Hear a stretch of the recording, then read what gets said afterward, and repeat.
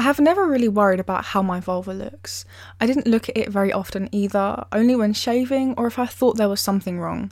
This doesn't mean that I never got to know my body. I was always very sexual and started masturbating early. I was just never very bothered about aesthetics. I also don't remember ever comparing my vulva to others or ever really thinking about anybody else's.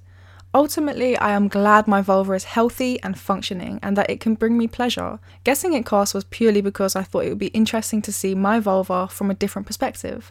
I love how no two vulva casts look anything alike.